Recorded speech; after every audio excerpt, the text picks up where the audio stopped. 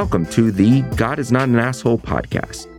If you are one of the many people done with religious dogmatism, hang on. You might sense transcendence, but your church or other faith community never seem to get off the ground. You realize that honoring your conscience means more than fitting in and keeping hard to explain rules? Hang on. You could probably think of the goodness in your tradition, and you tried your best to save that baby, but there's so much bathwater. Join your hosts, David Norman Moore Jr. in California and Carrie Connolly in New Jersey, who are collaborating to bring on guests who have found life on the other side of fundamentalism. Guests with stories of how they have liberated themselves from beliefs that divide us from each other. None of our guests' narratives are identical, but we hope you'll find something in common with each of them. We invite you to experience our common bond as we all inspire even more of us to embrace the true self.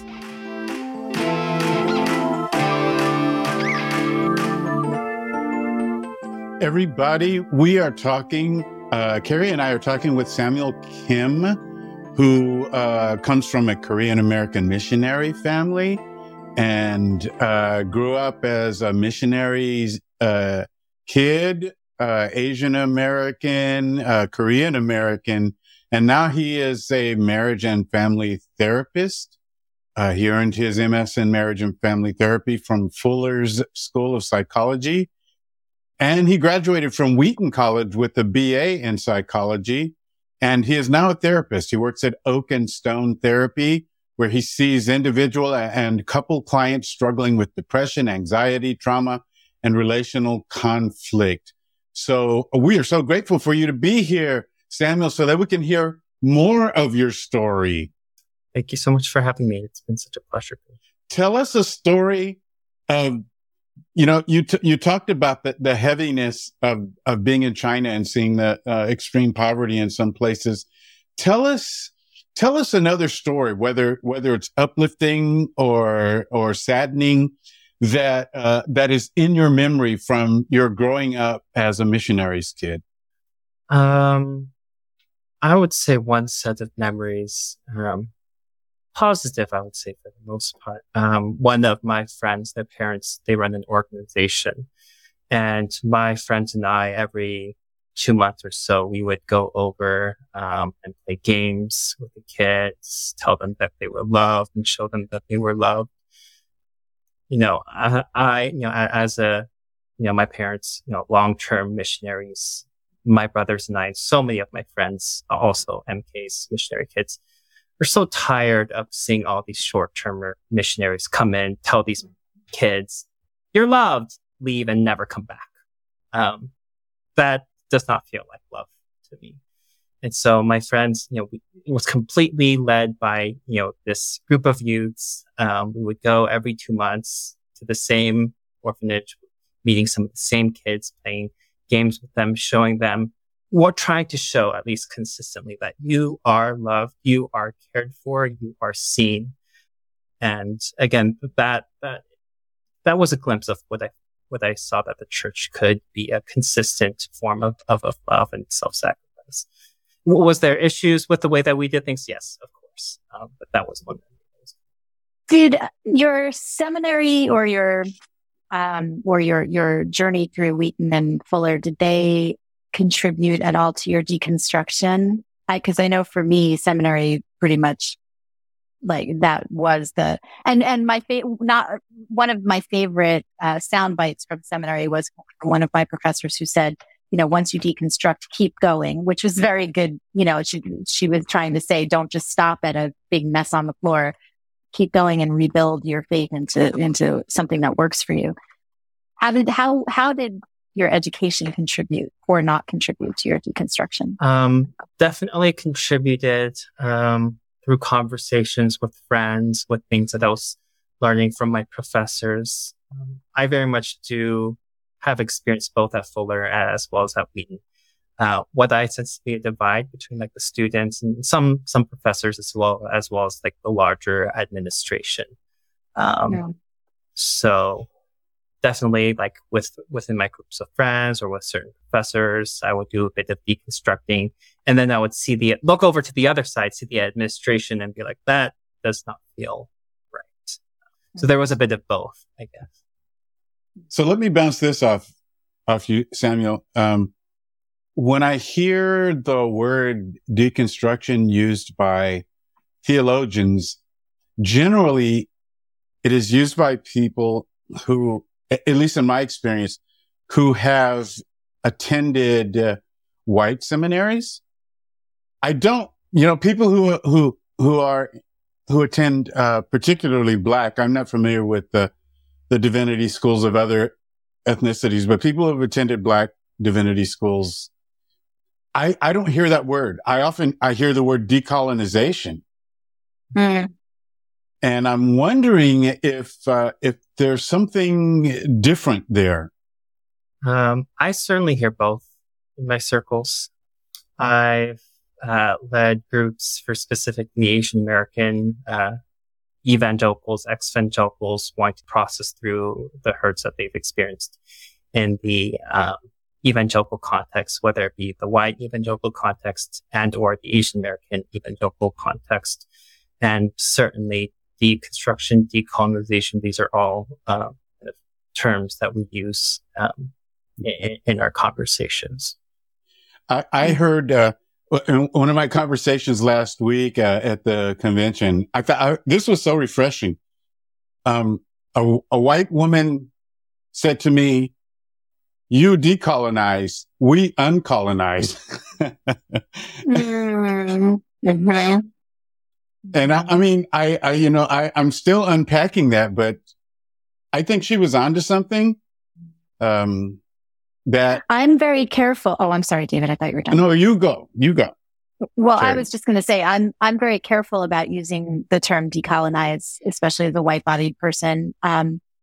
As I was working on a project, a writing project with a partner who is a biracial Black man, and we had both been using the term decolonize to talk about decolonizing our faith, and he pointed out that an Indigenous friend had pointed out to him that we should be very careful about who gets to use that term and how it's used, because the decolonization or decolonizing really has a very specific, it points to a very specific experience of certain people groups. And those of us who are white, you're right. We have to uncolonize more than decolonize. And so as a white-bodied person, I try to be really careful about how I use that term personally.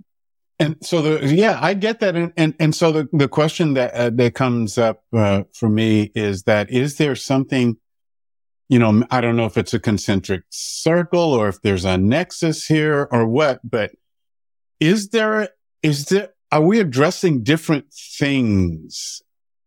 And, I'm thinking of specifically as an Asian American, are we talking about something different when you say deconstruction? Do you see a difference there? Yeah. Between deconstruction and decolonization? Could you clarify that question again? Perhaps, or just deconstruction and distinguishing it from what a white theologian might be thinking. Probably yes and no.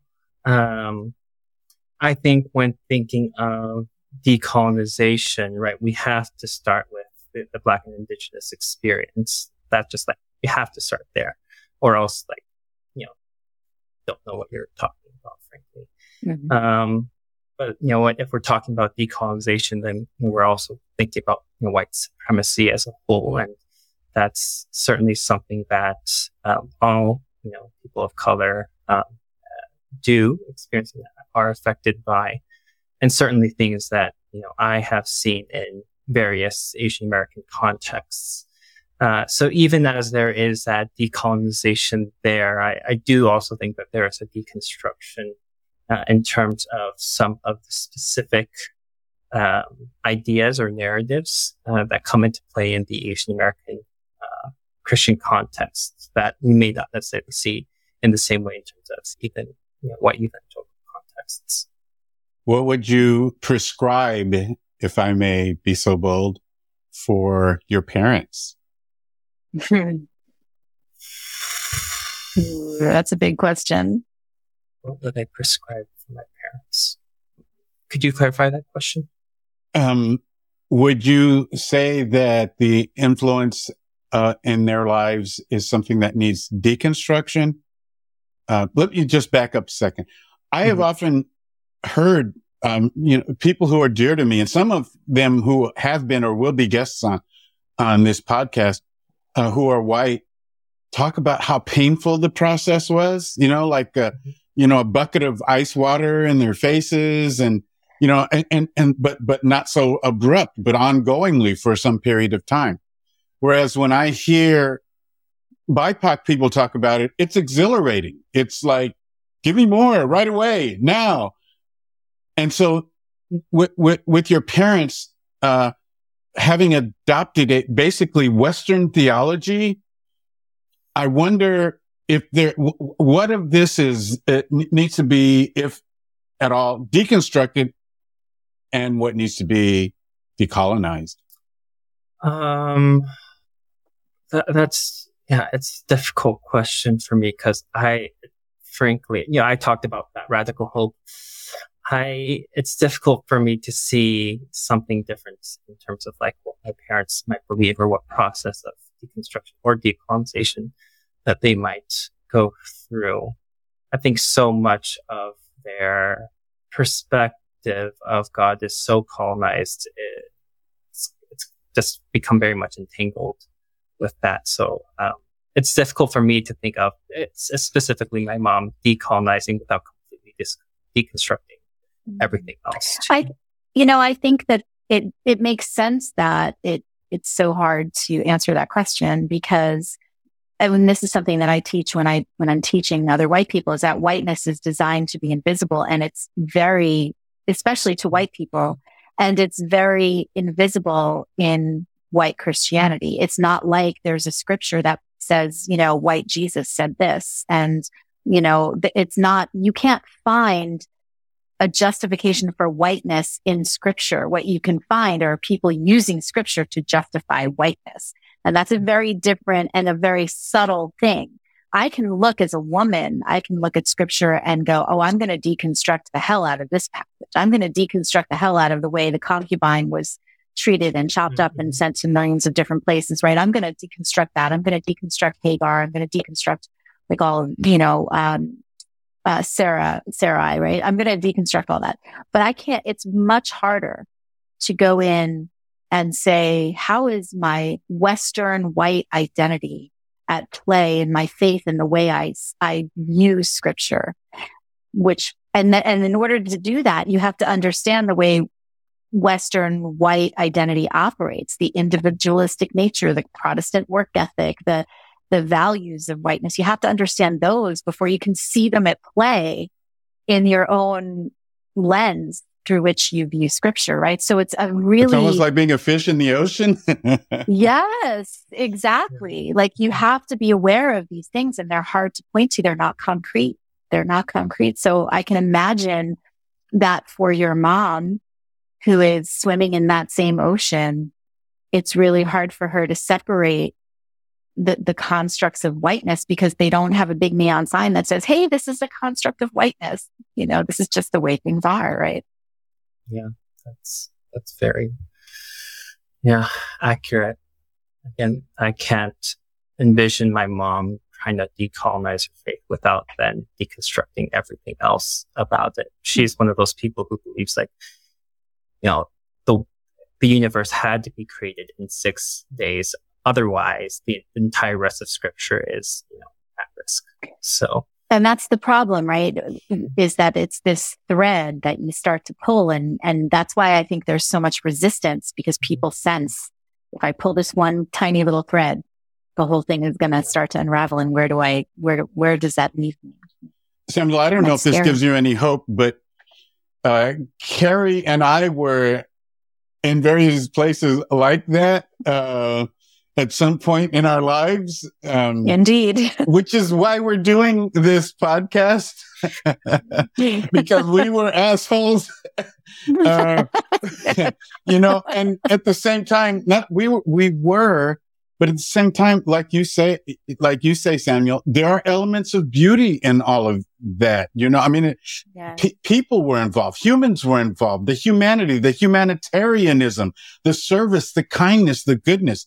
The problem is that we isolate it to the Christian experience, and we can't see that, that Tzu Chi Buddhists do the same thing, that that animists, they believe in humanitarianism. They care. They want to help the people of Maui. It's not just a Christian thing. And so when we're isolated and we feel like we have to be the missionaries to carry this message to other people, or else there's no hope for them, that's where it becomes a problem. Yeah. Samuel, did you want to respond to that, or no? Okay. I think that too, one of the, and this is where I struggle on this side of being on the side of the church, is that, and I'm going to separate when I'm talking about, I'm not talking about the people who are holding the power in the institution of church. I think there's a lot that they want to hold on to power, to your point, Samuel, earlier, whether they recognize that or not. They might not necessarily consciously be doing that. But so many of the people who, the lay workers, the lay people, the missionaries who are really doing this out of a sense of real love for Jesus and for people, right? And even those people who, and I'm thinking of some dear friends of mine who have come out and are living life openly as gay or trans or lesbian, and they have family members who are doing so much harm to them by saying things like, so worried that they're going to hell. Oh, I'm praying for you, like all of that kind of stuff. And yet even that is done out of a sense of love. It's misguided love, but that makes it so hard, because that they really do love you. They love you, and they don't want you to go to this construct called hell that they believe in. Right. And that makes this whole conversation that much messier and difficult, because most of the people, not all of them, by any stretch of the imagination, but many of them are really acting from a place of what they understand love to be, and that's hard. Yeah, I think it's really important to separate intention versus impact.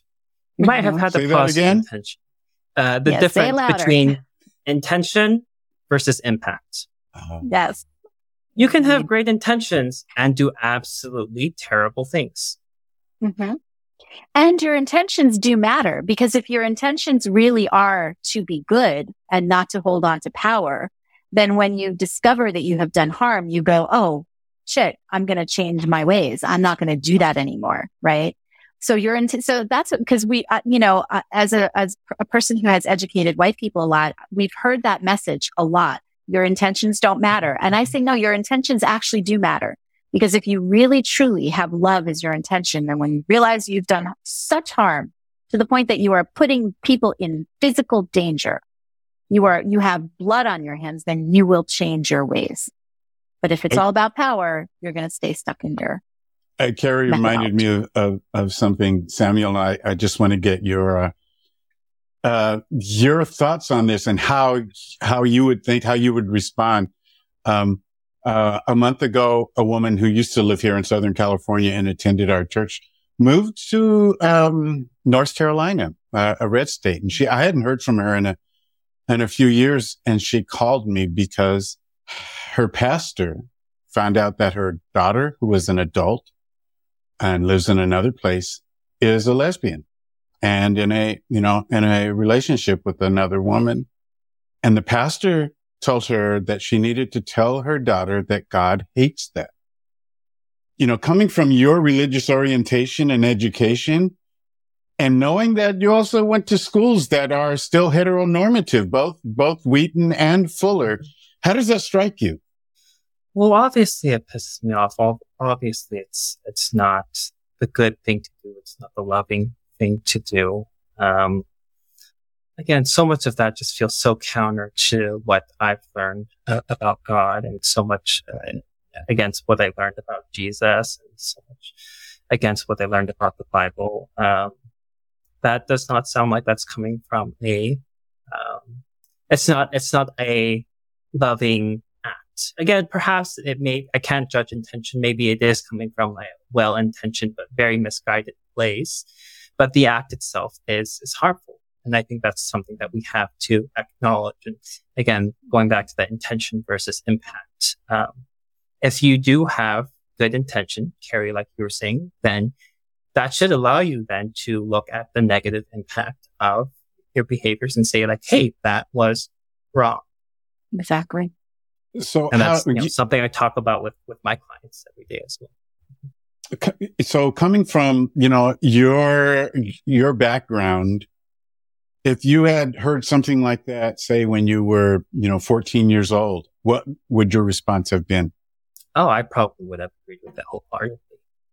This isn't God's intention for your life. He wants the best for you, which means he wants you to be, in a heterosexual like marriage and have kids or whatever. Yeah, definitely. And were you living in China at that time when you were 14? Yes. Okay. Yeah. So even in that environment, that non-Christian, basically, society and culture, that's how you would have thought.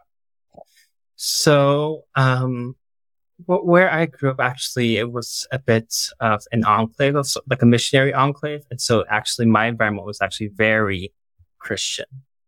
And I didn't interact too much, frankly, with a lot of the Chinese locals, partly because like scheduling conflicts with a lot of the cram schools that a lot of the Chinese students went to. And partly because, my parents wouldn't want us to accidentally say something about them being missionaries and then for us to get kicked out.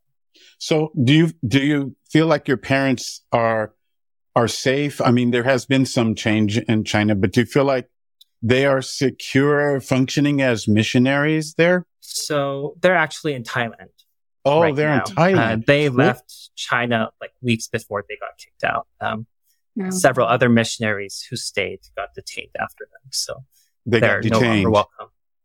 Other missionaries, but my parents left before that happened. So that probably would have happened with your parents had they stayed in China? Probably.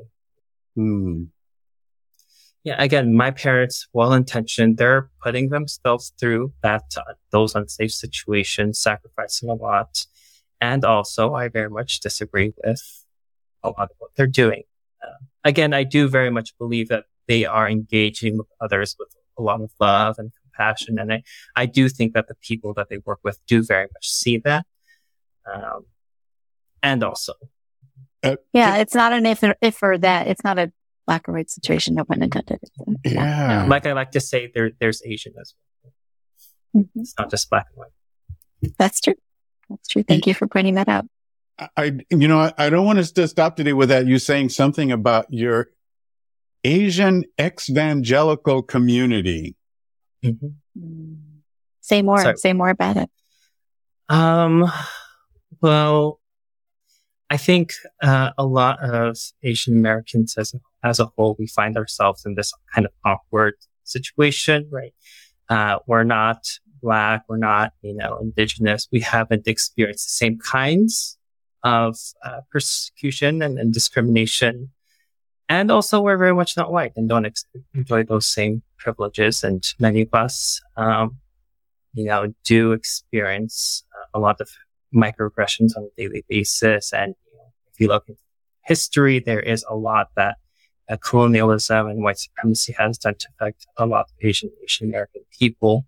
And I think a lot of people in my generation are seeing a lot of those things and are finding that the communities that they grew up in, but the Asian American church, and for me specifically, the Korean American church, are saying like, oh, this does not align with, what I believe in and what I was taught. And also, I don't really know where else to go with all of this. Because I can't, pretend that, I'm Black and, resonate with all the experiences and the history that I didn't have there. And also, again, I don't enjoy some of the same privileges of a white person. And so there is a particular kind of, deconstruction, decolonization, and that happens in some of those spheres. And, part of the reason why I've created this group is because I haven't seen a lot of spaces for Asian Americans to come together to talk about these important things. Do you feel like the group that you are growing is reflective of the of progressive, for lack of a better word, Christian or Christ-centered communities in other places, say around the country? Are you aware of those options for people that don't live near you? I am aware that there are some of those kinds of things. I am not too aware of many that specifically target Asian American, the Asian American population. Yeah, I was thinking of Jen S. Kim in Minneapolis, who is, I think, a Presbyterian pastor, but those words don't describe him.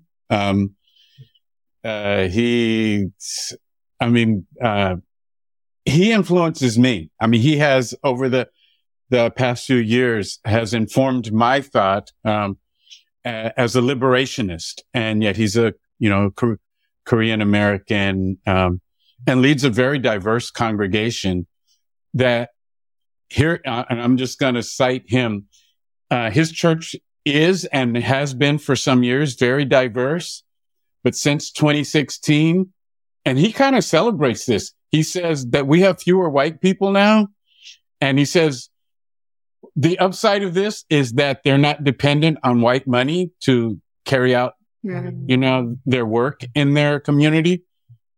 And of course, you being in the LA area, I'm sure you're familiar with Soong-Chan Rah. I mean, he has kind of begun to work at Fuller and instead of just in Chicago now. But I'm not aware of like this huge, I know some Mennonites, Sue Parker. Are you familiar with Sue Parker? Okay. She's a Mennonite in the LA area. She and her husband, Hyung, who is Korean. She's Korean American. They started a group called Reconciliation in the LA area. And it came out of, and so it's been around a while. It came out of the Rodney King issue, when he was beaten, and then the uprising took place, and a lot of Koreans, they were in conflict with African Americans in LA, as you'll recall that story. And Sue and Hyun started with some other Korean Americans this group to bring healing in the groups. And so Sue thinks, and she's a progressive Christian. But I don't know. I couldn't just rattle off a whole bunch of communities, and I'm just wondering if you're conscious that they might even exist at all. Yeah, like I said, I didn't really know too much, so I actually appreciate you bringing some of these things up to my attention. Reconciliation. Yeah, that's great. I know. Look into that. So as we finish up, because we're closing in on the hour, which went by so fast. I so appreciate you being here. But I would love to know if you could say one or two sentences to those who are in a situation similar to yours, where they long for the community of a church. Maybe they haven't found it yet. What sort of message of radical hope do you have for them? It's a good question. It is. I probably would say something along the lines of grief is a part of healing, and grief takes time, and grief is an ongoing process, but it's something that can be done. Yeah. Maybe not the most like sparkles and rainbows kind of a thing, but again, I don't think hope is often that way. I agree. I think hope is dirty and messy and not sparkles and rainbows. It's gritty. So I love that. Thank you so much. That was beautiful. Needed to be reminded of that. So thank you both. Well, what a pleasure it has been, Samuel. Thank you so much for taking the time to be on the podcast today.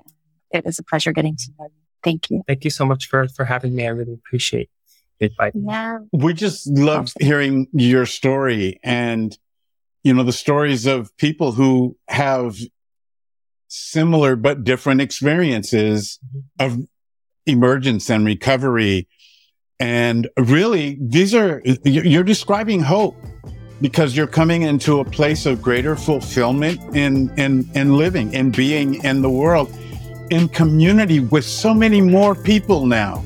So, peace be upon you. Yeah, love it. Awesome. Thank you both so much. Thank you so much for being here today. We are people who have left behind performance-based religion and the shame that comes with it. Maybe you have a personal liberation story to tell, and we want to know about it. Please contact us on Twitter at GodIsNotAnAsshole or text 805-703-8393, because the world needs to know that God is not an asshole.